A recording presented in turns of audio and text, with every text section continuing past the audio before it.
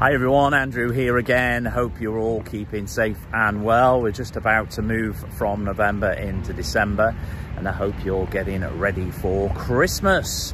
As you know, I damaged my ankle roughly 10 days ago, and I'm just getting a little bit more confident walking. I've still got the crutch with me here as I'm walking, just for safety reasons, but I'm out and about, I'm getting it done, but on a very small scale, obviously.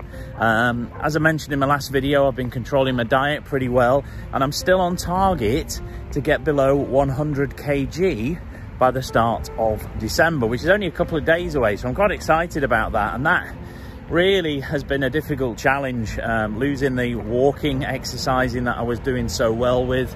You know, 10 kilometers of walking every single day, just basically gone for 2 weeks. I've not been able to do that. So I've controlled my eating really, really well. Very happy with myself on that.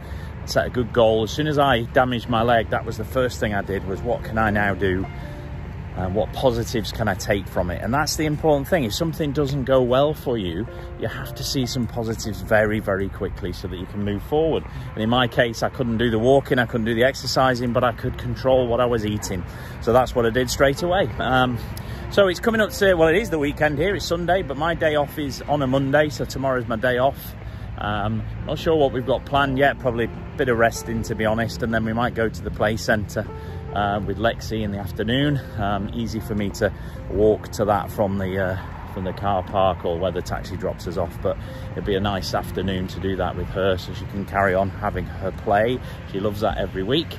And we'll probably have something to eat at the Mall, which is really nice. So having something to look forward to, although can't do the exercising, but I can certainly still have things to look forward to. And doctor said to me I've probably got 1 more week with this brace, so I'm excited about that. I'm already planning my exercise from when that starts again. So anyway, have a great rest of your weekend. See you all again soon. Get up, get out and get it done if you can.